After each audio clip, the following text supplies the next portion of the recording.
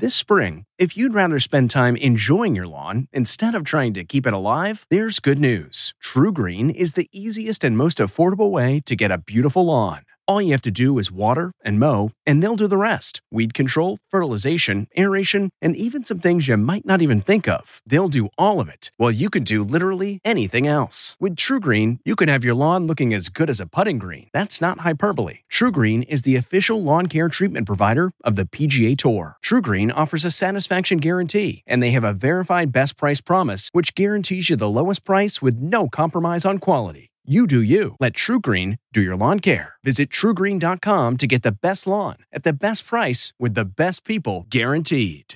This episode is brought in part to you by Audible, your go-to destination for thrilling audio entertainment.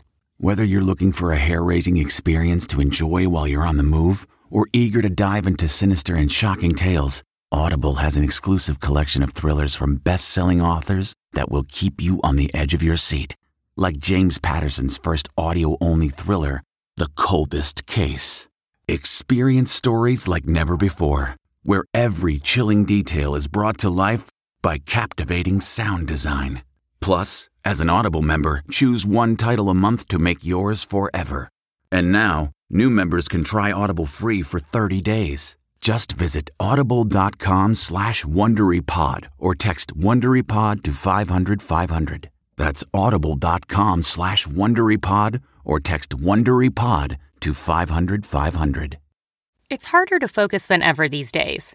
Thankfully, C4 has reinvented the energy drink game with C4 Smart Energy, the only energy drink clinically proven to provide enhanced mental focus, containing 200 milligrams of natural caffeine, a blend of vitamins, and zero sugar. It was formulated to support your well-being and help you feel your best, all while enhancing mental focus. From your brain to your body, C4 Smart Energy does it all. And tastes amazing.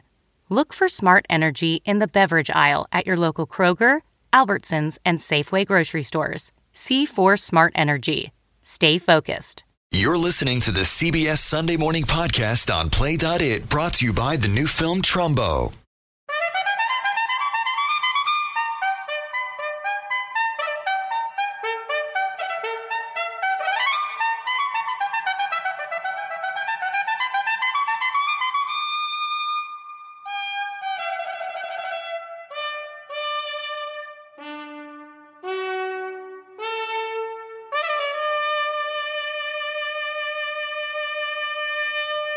Good morning and Happy New Year.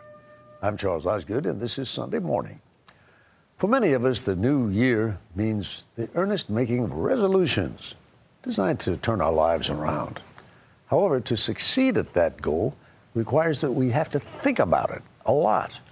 Our cover story this morning will be reported by Mo Rocca. If you've blown your New Year's resolution already, we have a suggestion for you. Try meditation.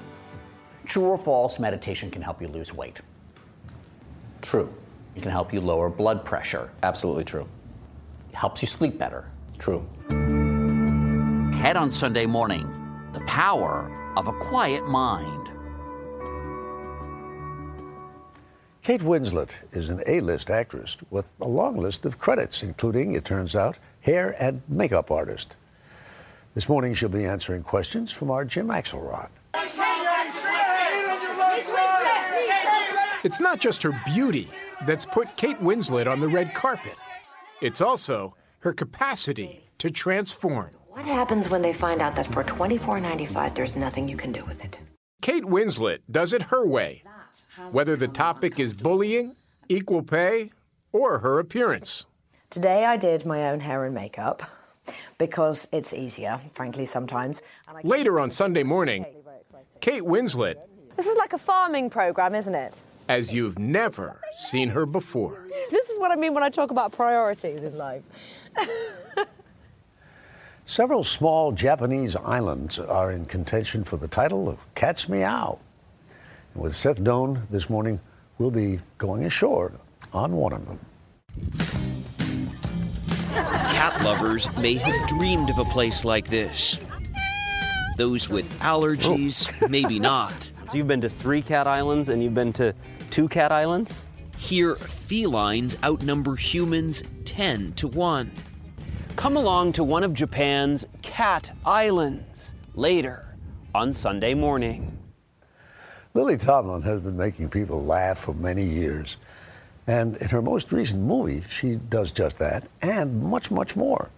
Lee Cowan will have our Sunday profile. 1 ringy-dingy, 2 ring-a-ding-ding. With just one line, Lily Tomlin can say so much. And that's the truth. And in her latest role, she finally gets top billing. Some people should not grow beards. Your face looks like an armpit. Did you want to be a leading woman? No, but I like to have movies written for me. So I finally achieved one. The timeless talents of Lily Tomlin. Later on Sunday morning. Martha Teichner plumbs the mysteries behind the sinking of the Lusitania. Anna Werner tours some of Chicago's greatest architectural treasures. Steve Hartman has a new chapter in his Tale of the Ugly Christmas Tree. And more ahead. But chickens are great, and they give you eggs. Actress Kate Winslet. But first, the search for self in the new year. Based on the true story. Trumbo, you're the highest paid writer in Hollywood. In 1947, he was blacklisted for his beliefs. Hollywood is just a haven for overpaid traders. So he rewrote the rules. We do the one thing everyone says we can't. We write. Trumbo is one of the year's must-see pictures. Bryan Cranston towers. Be prepared to go to prison. Helen Mirren is terrific. Whisper a movie you've written in secret. Maybe I've even heard of it. Maybe you have. Trumbo, rated R, under 17, not admitted without parent. Only in theaters this November. Everywhere Thanksgiving. Think about it. Whether it's improving our day-to-day lives or surviving sudden calamity, there's no substitute for clear-headed mental discipline. And a growing number of people think they know how to find that. Our cover story is reported by Mo Rocca. By the time we hit the ground, and we hit the ground pretty heavily, the plane spun around and twisted, and we were thrown about. There was a great deal of chaos immediately inside the plane. The cabin was filled with smoke. Yeah, the smoke was now coming up the aisle very quickly. Thick, black jet fuel smoke, thick and noxious. And Susanna said to me almost right away, "I'll never make it. I'm choking already." Alan Lokos and his wife Susanna were on vacation when their plane crash-landed in the Southeast Asian nation of Myanmar on Christmas Day 2012. Alan managed to get his wife out of the plane, but when it was his turn to escape, I caught my foot on something, and I was stuck there. So in a nutshell, I was now standing in fire. Even though he was engulfed in flames, Lokos didn't panic. Do you think that came from meditation? Oh, absolutely. You're in fire, so it's a frightening situation. But there was also a sense of calm with that. Lokos, a practicing Buddhist and experienced meditator, made it out. But with burns covering 33% of his body, survival was a long shot. Every doctor who saw me, they all said the same thing. You can't survive these injuries. But Lokos did recover, and he says his ability to remain calm, cultivated from meditating 7 times a day for 20 years, is a big part of why he survived a fiery plane crash. Can you speculate on how things would have gone at that moment had you not been calm? I would be pretty certain that I would have died in the plane. The person right behind me did. It may seem like a stretch that years of meditation, the act of focused, quiet thought, made the difference between life and death in a devastating plane crash. But it's a proposition that's being taken more seriously than ever before. Dr. John Denninger is Director of Research at the Benson Henry Institute for Mind-Body Medicine in Boston, Massachusetts. I have no doubt that that kind of mental training would enable you to essentially put aside the fact that your body is basically yelling emergency, emergency, emergency, and enabling you to attain a certain calmness in the face of that would allow you to take action. While these people might look like they're in a passive state, their brains are very much active. And meditation, Denninger says, has benefits way beyond staying calm. True or false, meditation can help you lose weight? True. It can help you lower blood pressure? Absolutely true. Meditation helps with irritable bowel syndrome? True. Helps you sleep better? True. Can help you quit smoking? True. Studies have shown that it may have an impact on the cellular level too, slowing the effects of aging and increasing neuroplasticity, which is the ability of the brain to grow new brain cells and develop new connections. And they thought that once you were an adult, neuroplasticity was gone. That has clearly been shown not to be the case. And one of the clear findings is that meditation has the ability to actually make certain brain regions thicker. And that means that there is a growth of brain cells.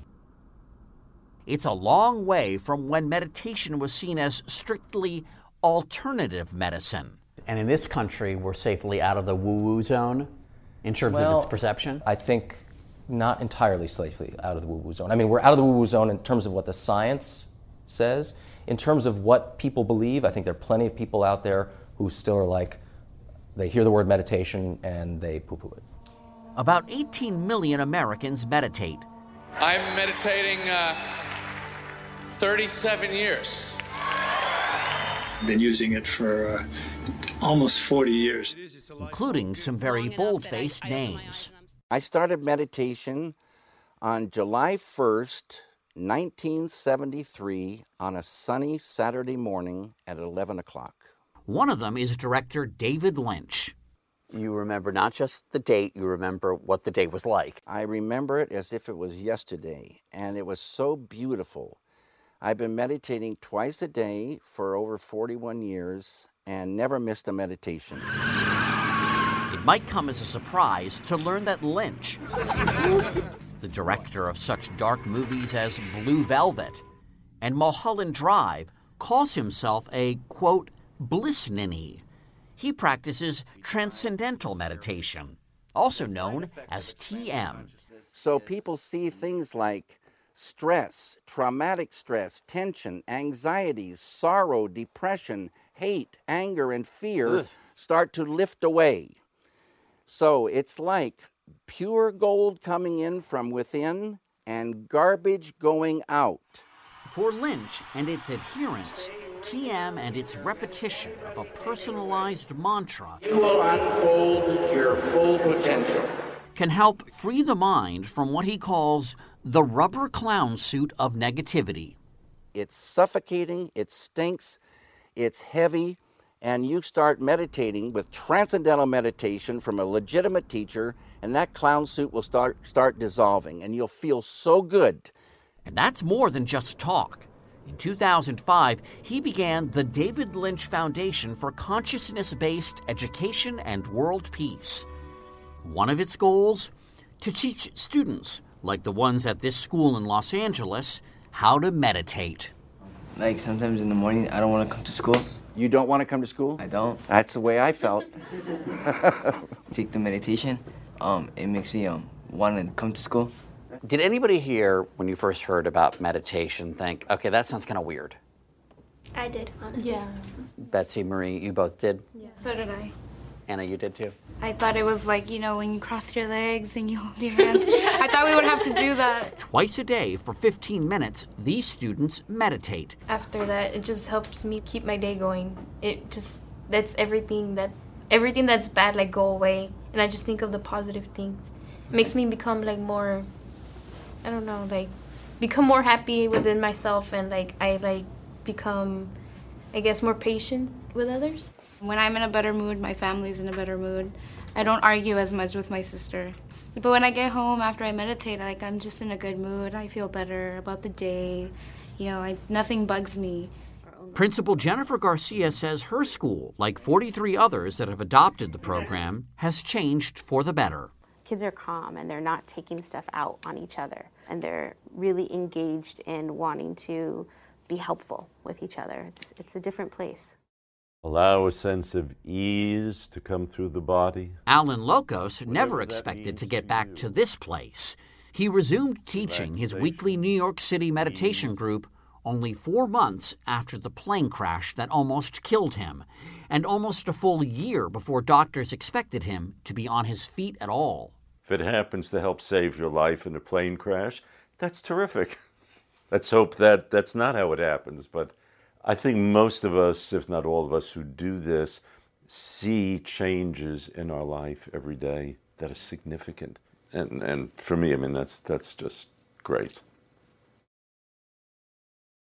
There's no supports inside that whole building. It's all on the outside. A day trip to Chicago is just ahead. Based on the true story.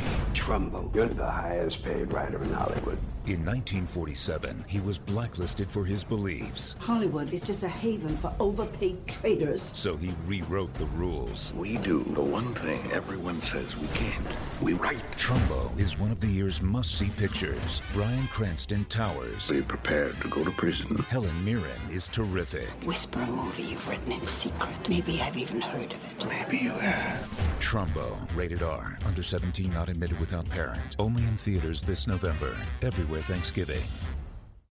Time now to salute one American city's towering achievements. We speak of Chicago and a skyline that attracts admirers by the boatload. With Anna Werner, we join the sightseers.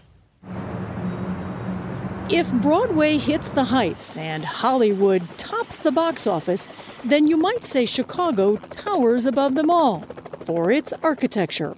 If you go up about 15 stories, there is an outcropping, kind of a shoulder. It's a little larger. It's considered the birthplace of the modern skyscraper, and the city has made architecture one of its main tourist attractions. When it was completed in 1898, it was called the North American Cold Storage Building. On any given day, dozens of architecture tours wind through the city's waterways and streets. This is 1983, and what I like about the building is every pane of glass, the edge of it is pinched in so it bubbles out a little bit. The buildings are considered works of art, and their designers treated like directors are in Hollywood. This is going to look like a thin champagne-stemmed glass. Do architects get more respect in Chicago than they do in other places? I think so. We don't have movie stars or the film industry. Got Michael Jordan. Yeah, he's pretty famous too. So athletes and architects. Architectural giants like Frank Lloyd Wright, Mies van der Rohe, Helmut Jahn, all contributors to the Chicago cityscape. Jeannie Gang has also made her mark. See that building? The one that looks like waves? That's her design, aptly named Aqua. When I'm like in a taxi or, just coming along and someone points out our building, my building, I'm always taken aback because I think it's ingraining into the collective memory of the city at this point, and it's pretty exciting for me. But this incredible skyline was born out of tragedy, the Great Chicago Fire of 1871. The fire decimated the city's wooden structures, leaving an estimated 300 people dead and more than 3 square miles in ruins. Reconstruction soon followed, a process that would redefine both the city and the country. If you think about the history of New York, it was a Dutch settlement, and Chicago really is the beginning of American city planning. And this year marks another defining note in the city's rich architectural history, the inaugural Chicago Architectural Biennial. They've twisted them. It's a combination of exhibit and think tank devoted entirely to architectural ideas.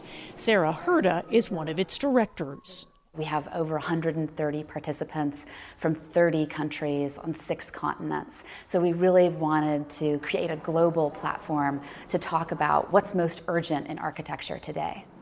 One topic on the table, affordable housing. And this was built for how much money? $3,500 US. This is bamboo? This is a kind of thatched bamboo. It does have a steel frame. And the idea is that this house could be constructed within a day and that you would never need more than 2 people to hold any one piece of the building. Which is incredible. Yes. Other exhibits challenge conventional design, like this reinvented office space. What do we do in here? Well, we climb in here. And no matter where you are in this construction, you're never sitting. Why is this something that's considered architecture? Well, it's absolutely about redefining space. So it's creating a new environment for work to replace the office cubicles you are probably more familiar with. And perhaps the most talked about exhibit is a reimagined police station by Jeannie Gang. The design is intended to help build trust between police and citizens, a topic currently on the minds of many in Chicago. We kind of divided the police station into 2 parts, a secure area and a more public zone. Mental health services, for example, a nutritionist, a computer lab, and those are things that we felt could reanimate the police station and make it more of a place that people want to come to.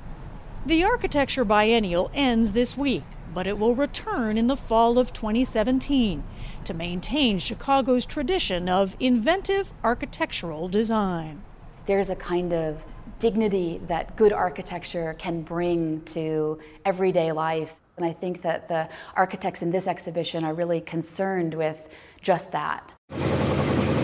Still to come on the road. Tell them we're going to go to Tijuana for the weekend. With Lily Tomlin. But first, Kate Winslet on makeup, money, Fix it, Steve. and the movies. Fix it, or I quit. How about that? I quit and you never see me again. How about that? Welcome to Play It, a new podcast network featuring radio and TV personalities talking business, sports, tech, entertainment, and more. Play it at play.it.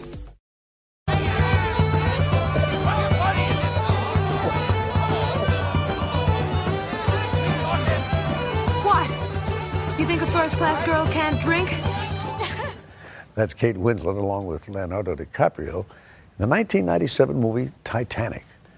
She sailed to an Oscar nomination for her performance in that blockbuster. And there's Oscar buzz again this year over her role in the movie Steve Jobs. Here she is with Jim Axelrod. We have things to talk about. Like what? As the fearless aide to Steve Jobs, We're not going to sell 1 million in the first 90 days. Joanna Hoffman was a lot of things. A high-powered executive, a marketing genius. What happens when they find out that for $24.95 there's nothing you can do with it? I don't care if she put a... And, as played by Kate Winslet, You're going to fix it now. the moral center of the movie Steve Jobs. But what you make isn't supposed to be the best part of you. When you're a father, that's what's supposed to be the best part of you. However, one thing the real-life Joanna Hoffman, a no-nonsense Polish-Armenian immigrant, would not be confused for is a glamorous movie star. Why would they think of me? Because Joanna Hoffman looks nothing like me. When Kate Winslet heard about this role, she just had to have it. You wanted this badly. Mm-hmm. That's allowed. Isn't that allowed? So she took a selfie, this one, and sent it to the film's producer. Joanna didn't really wear any makeup and put on this short dark head wig and a pair of glasses, and I took one photo and I just sent it by email to Scott Rudin. Any message? No message. After 6 Academy Award nominations, He did! He loved me as I loved him! And the inertia of my life. an iconic star turn in Titanic. And all the while I feel I'm standing in the middle of a crowded room, screaming at the top of my lungs, and no one even looks up. We were guards. Our job was to guard the prisoners. And an Oscar win for The Reader. Well then. We couldn't just let them escape. We couldn't. We were responsible for them. Kate Winslet could expect to get any part she wants. But getting Joanna Hoffman was one thing. Playing her, quite another. How hard was that accent? Oh, That accent. There are lots of accents I really can't do. I do a useless Scottish. My Irish is all over the map.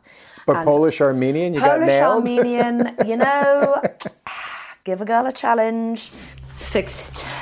Fix it now. Or you can contact me at my new job.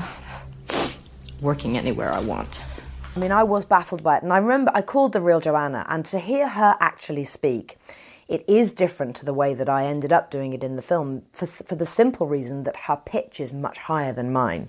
So I remember speaking to her for the first time, and I said, "Hello, Joanna, this is Kate Winslet." "Hello, how are you? I'm so happy to hear from you. Wow, this is just so exciting." I thought, oh my God, I can't do that. I can't sustain that for 2 hours of a movie, you know. Winslet's been relying on her acting instincts for 25 years, starting on TV in a British show called Dark Season. It is weird. She was a chunky 15-year-old, and even being on TV did not insulate her from the slings and arrows of schoolyard bullies. But then, as someone once said, never listen to what people tell you, only what you tell yourself. I was teased for how I looked. That's what the bullying was? Yeah, because I was quite stocky as a child, and was very much teased for that. Now 40, and one of her generation's brightest stars, The Pain, is still fuel. I know that those nasty bullies are still out there, and there I am with a big gold statue in my hand. I mean, that's a pretty great fist-pumping moment. That's a lovely message to say to those bullies, you know, and where are they? Where are they? It's not just a fist-pumping moment, it's a little bit of a middle finger moment. Well, let's not get aggressive. It's about a presence, a radiance that But even when you're the face of Lancome Cosmetics, there's not enough makeup to cover the scars of teenage teasing. She speaks loudly and clearly about body image, often insisting that her image not be retouched. I am in an industry where I have to do interviews, much like this one. You know, we walk down red carpets, you know, it's part of the job. But I think I feel very strongly that it's important to also say to young girls, look, we don't look like that all the time. By the way, you sat down with us. You can hold that up there for the coffee? No. Oh, this? Okay. Right, so I sat down with you because today I did my own hair and makeup. Because it's easier, frankly, sometimes. And I came into this room and I said, okay, I am the hair and makeup team, so someone tell me if I'm shiny. Blunt as she is about gender and beauty, Winslet seemed to struggle a few months ago after Jennifer Lawrence shined a spotlight on the issue of pay equity for actors and actresses. Winslet was asked about it by the BBC. I don't like talking about money. It's a bit vulgar, isn't it? I don't think that's a very nice conversation to have publicly. That reaction caused a bit of a stir. So this notion of, I don't want to discuss any gap in pay, gender gaps, it's vulgar. Yeah, let me explain. So, what I think is vulgar is to be talking publicly about actual earning of money. That is, I mean, even as I'm saying it now, I'm slightly being sick into my mouth. I'm British. We don't do that. Jennifer put it brilliantly. She did it so gracefully and graciously.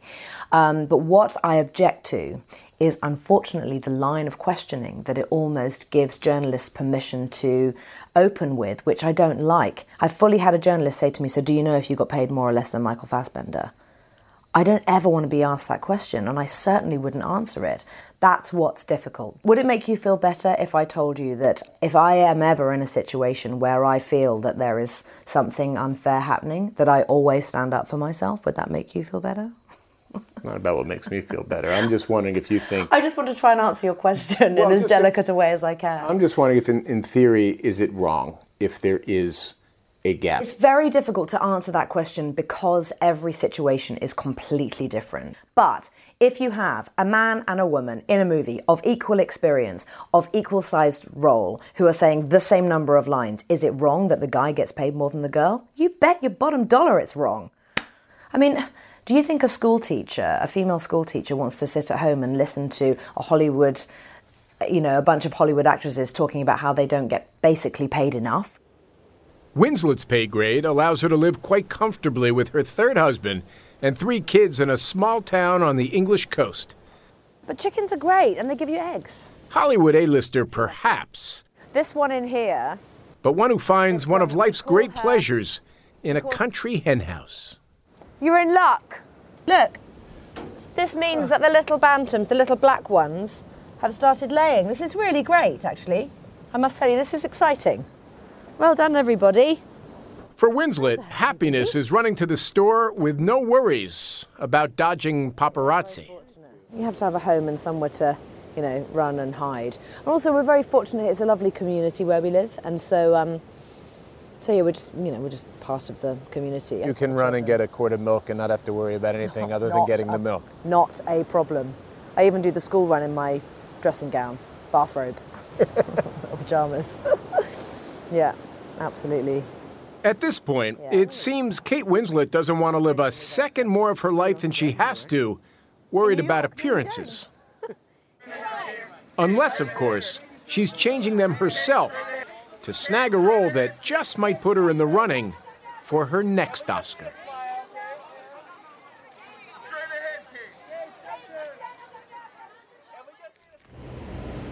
Ahoy! An island of cats lies just ahead. Based on the true story. Trumbo, you're the highest paid writer in Hollywood. In 1947, he was blacklisted for his beliefs. Hollywood is just a haven for overpaid traitors. So he rewrote the rules. We do the one thing everyone says we can't.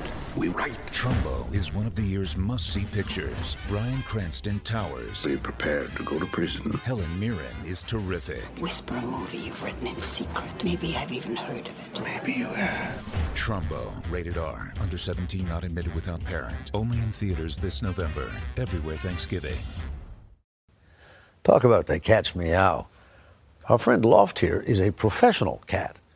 Does a beautiful job of it too, don't you think? But when his working days are over, he may want to consider a relaxing retirement on the island that Seth Doane is about to visit. Watch this, Loft.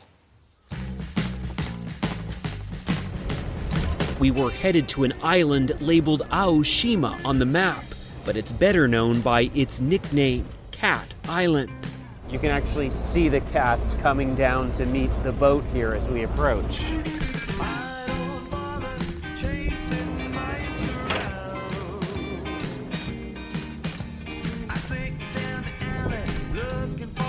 Here, cats outnumber humans more than 10 to 1.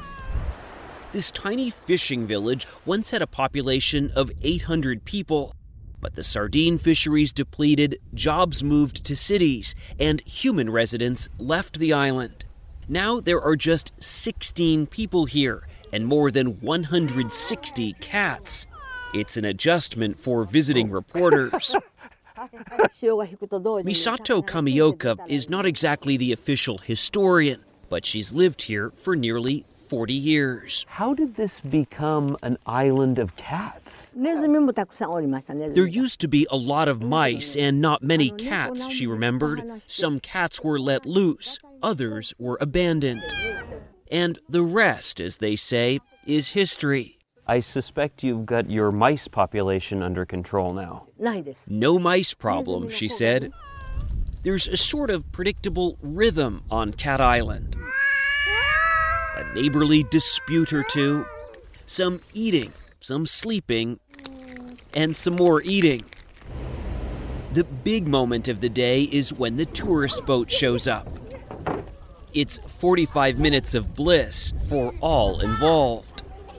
We asked school lunch lady Hitomi Goto why the Japanese love cats so much.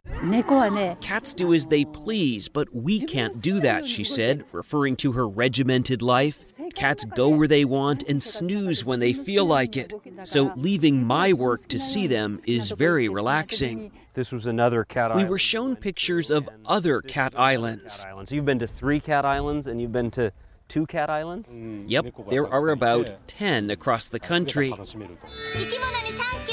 In Japan, cats are featured on TV shows. And of course, this is the land where Hello Kitty was born.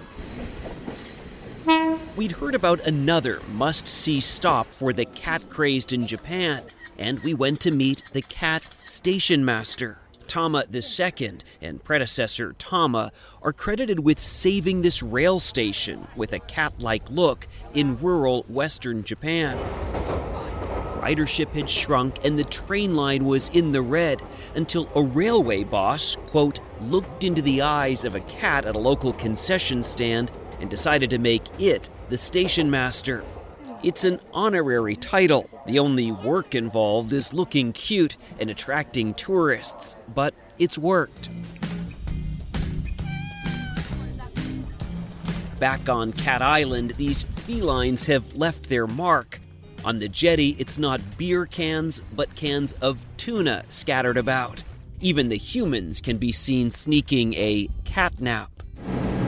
We'd met Ruji Hidaka on the ferry. He'd come alone, but then connected with a fellow cat lover. He told us this was paradise and said he'd like to return. It's not enough to just see it once? No, it's not enough, he replied. I would like to live here. I smiled and tried to withhold judgment. This place is not everyone's definition of paradise. As the afternoon ferry pulled out, people waved to the cats, though it seemed a rather one-sided goodbye. Japan has a rabbit island too, but we'll save that for another story.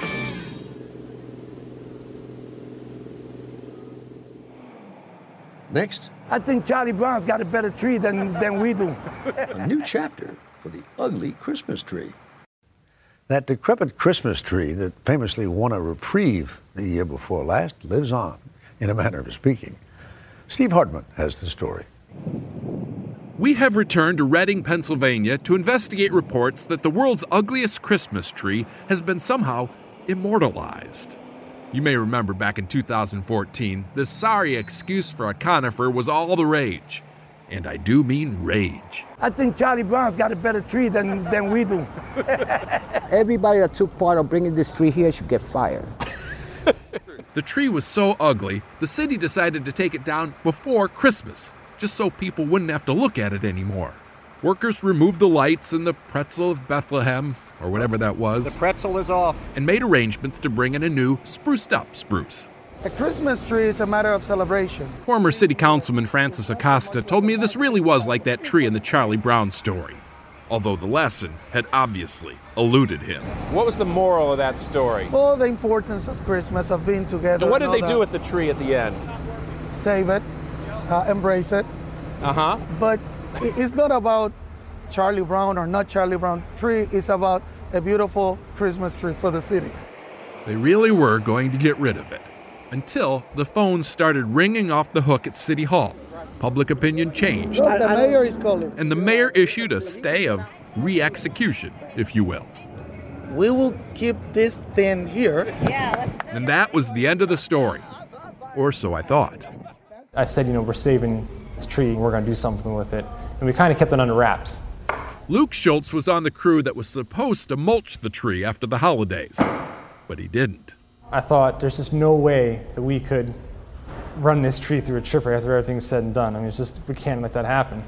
So, with the help of some local Votech students, Luke turned that paltry pine into a piece of art. A bench as quirky as the tree it came from.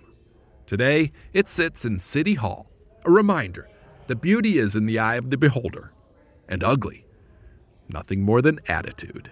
Welcome to Play It, a new podcast network featuring radio and TV personalities talking business, sports, tech, entertainment, and more. Play it at play.it. If peanut oil comes from peanuts and olive oil comes from olives, where does baby oil come from? It's Sunday morning on CBS, and here again is Charles Osgood. That's Lily Tomlin in one of those classic sketches that show her great gift for comedy. It's a gift, by the way, that she isn't at all sure she has. Lee Cowan has our Sunday profile. Do you think you're naturally funny? Kind of. Not terribly funny. You don't think so, really? No, I think I'm somewhat funny. If you think you're only sort of kind of funny, what do you think your real talent is? Not much. No. Come on. I guess I mean, you're right. That's a good question, because if I'm not funny, what is my talent? One ringy dingy. two ring-a-ding-ding. Is this the party to whom I am speaking? Maybe the reason Lily Tomlin has such a hard time summing up her talent My name is Edith Ann. is because there's just so much of it. My little baby brother has a little soft spot on his head. You must be very careful when you touch it. So I took a ballpoint pen and made an X so I wouldn't find it. It's no use. I'm going to go to the pen. For more than half a century, she's not only made people laugh, I'm going to lose my job. Violet, now just calm down. I'm no fool. I've killed the boss. You think they're not going to fire me for a thing like that? Now, hush. she's made people think, too. One thing that I have no worry about is whether God exists. It has occurred to me that God has Alzheimer's and has forgotten we exist. Lily Tomlin is a national treasure, celebrated at the Kennedy Center Honors back in 2014. And if there's any doubt just how funny she is, just ask President Obama. Whatever she whispered to him at the White House that afternoon gave him a case of the presidential giggles. What did you say to him that cracked him up so much? Do you remember? Well, you know, if I revealed it to you, it could throw the election. She has so many awards. I don't come over here and caress these or anything. She can be forgiven if a few of them are a little worse for the wear. My Grammy broke. Including her 1971 Grammy for Best Comedy Recording. They're not going to like that when they see this. It has to be soldered back on. 3 Tonys. I don't know what those are for. Her Tony Awards. This one's kind of rocking, too. Weren't in the best shape either.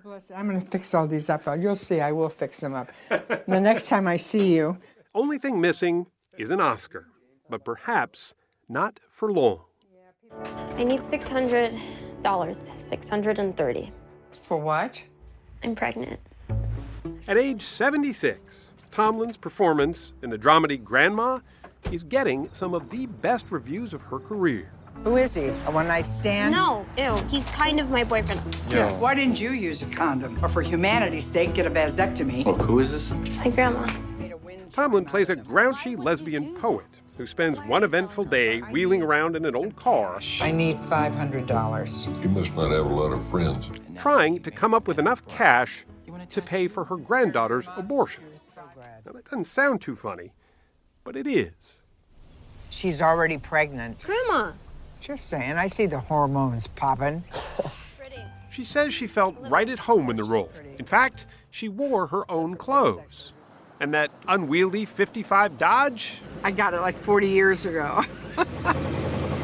Well, that's hers too. I mean, I just have to remember to press down hard on the brake. It's fitting she's in love with the Detroit classic. After all, she grew up in the Motor City. She was born Mary Jean Tomlin. Lily was her mother's name.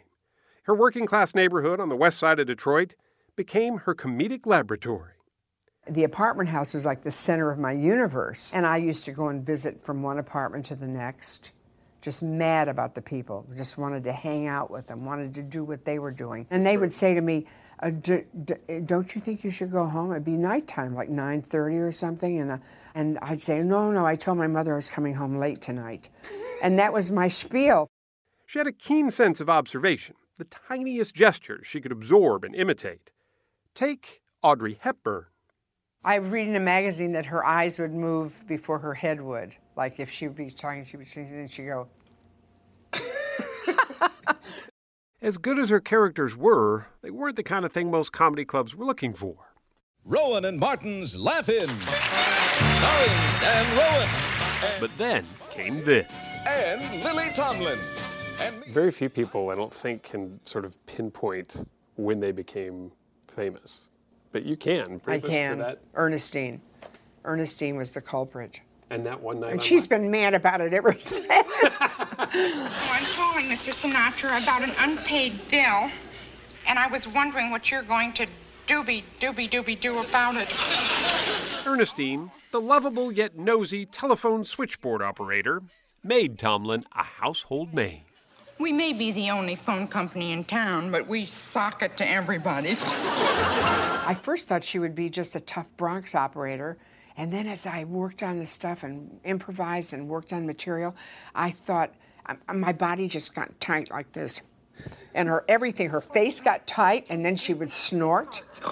I guess because your face is that way, you start to talk nasal? Yeah, you talk that way. That's right. It all comes that way. And that's the truth. Then there was the particularly convincing 5-year-old named Edith Ann. You like boys? Some of them I like them, but some I do not. But we soon learned she could tackle the serious, too. Her touching portrayal of a married gospel singer with 2 deaf children in Nashville earned her an Oscar nomination. Going in the water, I think, okay. What are you telling Jimmy? Talk about swimming class. He's telling me about swimming class. Oh. Her first film role ever. Tomlin doesn't just play characters, she becomes them. In her acclaimed one-woman show, The Search for Signs of Intelligent Life in the Universe, The other day, I forgot where I put my house keys. I looked everywhere, and then I remembered I don't have a house. Tomlin seamlessly floats between a dozen or more strange and wonderful oddballs. All my life, I've wanted to be somebody, but I see now I should have been more specific. I wanted to reflect the culture. They all had a voice. Mostly I wanted to do the humanity. Her character's humanity, she says, comes from her longtime creative partner and now wife, Jane Wagner, who has written most of the material that Tomlin has been performing for decades. Thank you all. And you guys have never been apart? No, we've never been apart, no. It's been a long time, too. It'll be in March, it'll be 45 years. In 1975, Tomlin says Time magazine offered her the cover, as long as she agreed to come out publicly. She refused, not because she was hiding the fact she was gay. She just didn't like the ultimatum. But 2 years later, she made the cover of Time on her own terms, this time heralded as the new queen of comedy. Her longevity is a testament to her talent. Sir, can we get some cigarettes over here for crying out loud? She's currently co-starring in and co-producing the Netflix series Grace and Frankie with Jane Fonda. Excuse me, are you in a coma? This is a place of business, right? Jane and I wanted to do a project where we had a platform for older women to talk about how discounted they are. And that was something you talked about for a while? Oh, yeah. And dismissed. I mean, Jane wrote a book about it, in fact, about women of a certain age. Whatever that means. It's the first time they've worked together since the 80s smash 9 to 5. I think there was something in that coffee. I think you're right. A comedy about 3 secretaries who hatch plots, both real and imagined, to wreak revenge on their sexist boss. But why? Why do you think? Because I'm a sexist, egotistical, lying, hypocritical bigot. Bingo. I'm so glad I did it. My God, it was probably the only big grosser movie I've ever been in. Like big grosser, you know. I'm going to be there because this is my granddaughter. Grandma may not be a big grosser, but 40 years after her first Oscar nod, Lily Tomlin's wondering if it just might happen again.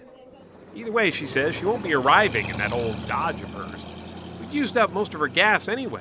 So much so, my producer called to find out just where we'd gone. Tell them we're going to go to Tijuana for the weekend. What a road trip that would be. Although with all of Lily Tomlin's imaginary friends, you have to wonder if there'd be enough room in the car.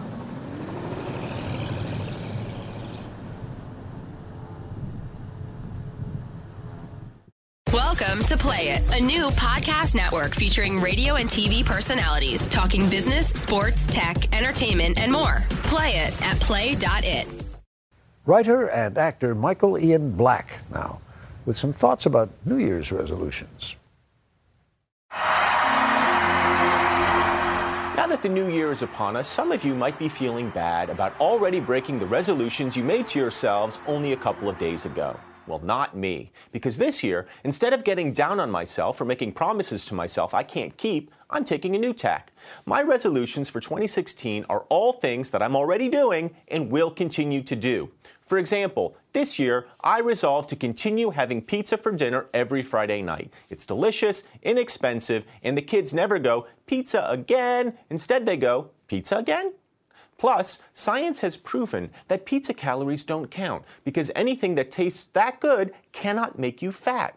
Also, I resolved to continue not jogging. Jogging is bad for the knees and other body parts as well. In fact, according to the American Academy of Physical Medicine and Rehabilitation, nearly 70% of all runners can expect to become injured. 70%! Those are Ebola numbers. Running is to the body what demolition derby is to the automobile. So I am going to continue not doing that. In 2016, I resolved to spend a little too much on presents for my wife and not enough on retirement.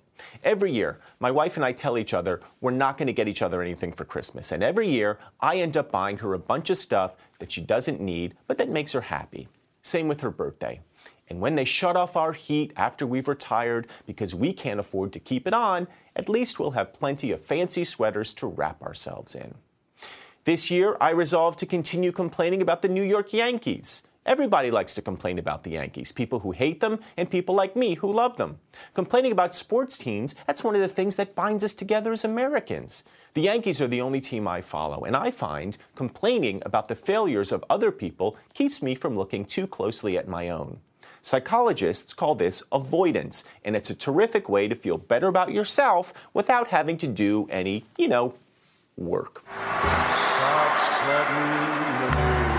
So yeah, improving yourself with resolutions, it's fine and everything. But knowing you are a flawed human being who eats a little too much pizza, and doesn't exercise or save enough, but goes through the new year with a smile on your face, that's even better. Coming up, mysteries of the deep. A century-old mystery beneath the waves remains unsolved as we enter this new year. It involves the sinking of the ocean liner Lusitania during the First World War. Martha Teichner takes us back. Before air travel, the departure of a great liner was considered news, and Cunard's Lusitania was the greatest, the fastest, the most luxurious liner afloat on May 1st, 1915, as she prepared to leave New York City for Liverpool. It was news that the glamorous and rich Alfred Gwynne Vanderbilt was aboard, a member of the Just Missed It Club, people who had booked on the Titanic but canceled at the last minute. And it was news that in the morning papers that day, Germany, at war with Great Britain, published a warning that vessels flying the British flag or the flag of any of her allies were subject to attack as they passed through the waters off the British Isles. Even though it made no mention of the Lusitania, it was widely interpreted to be aimed at the ship. In fact, Eric Larson is the author of the New York Times bestseller, Dead Wake, about the Lusitania. The prevailing view was that the Lusitania was too big, too fast to ever be caught by a German submarine. And also there was this other idea that no German commander would try to sink it in the first place because it was a passenger liner. But on May 7th at 2:10 p.m., in sight of the Irish coast, the Lusitania was struck by a German torpedo. Moments later, there was a second explosion. She sank in just 18 minutes. 1,198 of the nearly 2,000 people on the ship died, more than 120 of them Americans. Yeah, you can see there she is rising in again now. Yeah. And we've just come up over the wreck and we're about to cross down to the other side now. The wreck is still down there, in 300 feet of water. Boat Captain Carol O'Donoghue feels its presence. Oh, you said you'd remember the tragedy of it all, really. Perfectly clear day, just like today. You see nothing. just water. All I could see was heads bobbing up and down. For a 1994 documentary, National Geographic interviewed survivors of the Lusitania. And it was like a half a circle of people moaning in the water. It was just a moan, a constant moan, and it gradually got less and less. Owen McGarry has dived the wreck nearly 50 times. When you're out here, do you have feelings for what happened and what's down there? When I look up at the surface, I can see bodies raining down. You can see what it was like. You can hear the screams. The torpedo hit just behind the bridge on the starboard side. The ship tilted so far, so fast, only 6 lifeboats successfully made it into the water. Naval vessels in the area were ordered not to go near the site for fear they would be torpedoed too. So small boats made their way from Queenstown, now called Cove, 31 miles away. Some rescuers had to row the entire distance. My grandfather raced down to the office, was immediately involved in the rescue operation, getting anybody who had a boat to go out. Courtney Murphy's grandfather, Jerome Murphy, the Cunard Line manager in Queenstown, took charge. He had to organize to commandeer rooms in the hotels where the survivors could be put up. In this family photo, the small boy in the front row is Courtney Murphy's father, who watched as the rescue boats returned. The bodies, as they came in the boats, would have been in whatever clothes they had on them, and then they were covered in shrouds or in sheets. So your father remembered seeing He remembered bodies. seeing lines of bodies being laid out here along the footpath, and that has an indelible memory for him. There were 764 survivors. Among the dead, Alfred Gwynn Vanderbilt. Today in Cove, there is a monument along the route the funeral procession took to the town cemetery, where the Lusitania dead were buried in mass graves. Mourners, as far as the eye could see, paying their respects. The pictures then and now, an eerie matchup. Was the sinking of the Lusitania just bad luck or something more sinister? Her captain, William Thomas Turner, believed she would have a British naval escort into port. None appeared. The British Navy didn't tell Captain Turner that U-20, the submarine that sunk her, was out there, something it knew, because Germany's code books had been captured and then decoded at a top-secret facility called Room 40. One explanation is that Room 40 was absolutely top secret, and by God, they were going to keep it that way. But another explanation is that it would not hurt the British effort if the Lusitania were sunk and Americans were killed, because it might draw America into the war. Winston Churchill oversaw Room 40. Head of the British Navy then, he was on record hoping for an incident that would drag the United States into the war.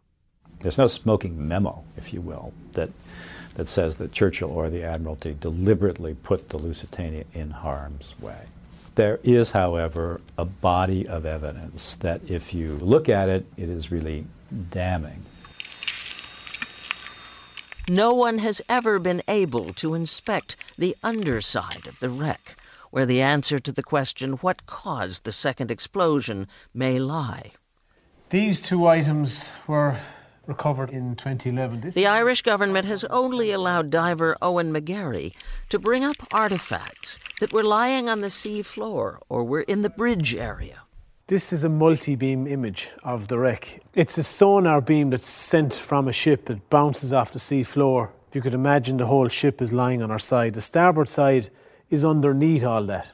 And sadly, because she's lying on the torpedo wound, we can't see exactly, This is where all the carnage happened, where the torpedo strike and the second explosion.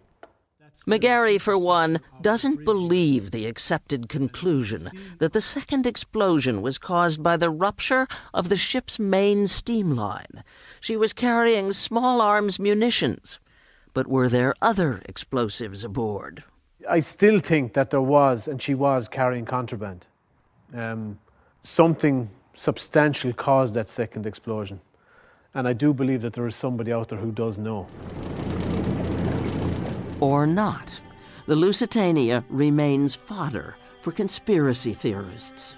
It's the maritime grassy knoll. There are so many miraculous or nearly so things that happen that, leaves room for people to say, well, that can't be it. I mean, here's this ship that sank in 18 minutes. It's just not possible, right?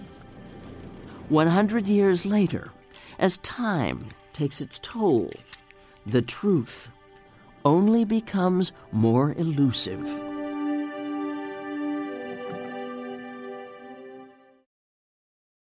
I'm Charles Osgood. Please join us again next Sunday morning. Till then, I'll see you on the radio. If you like CBS Sunday Morning with Jane Pauley, you can listen early and ad-free right now by joining Wondery Plus in the Wondery app or on Apple Podcasts. Prime members can listen ad-free on Amazon Music. Before you go, tell us about yourself by filling out a short survey at Wondery.com/survey.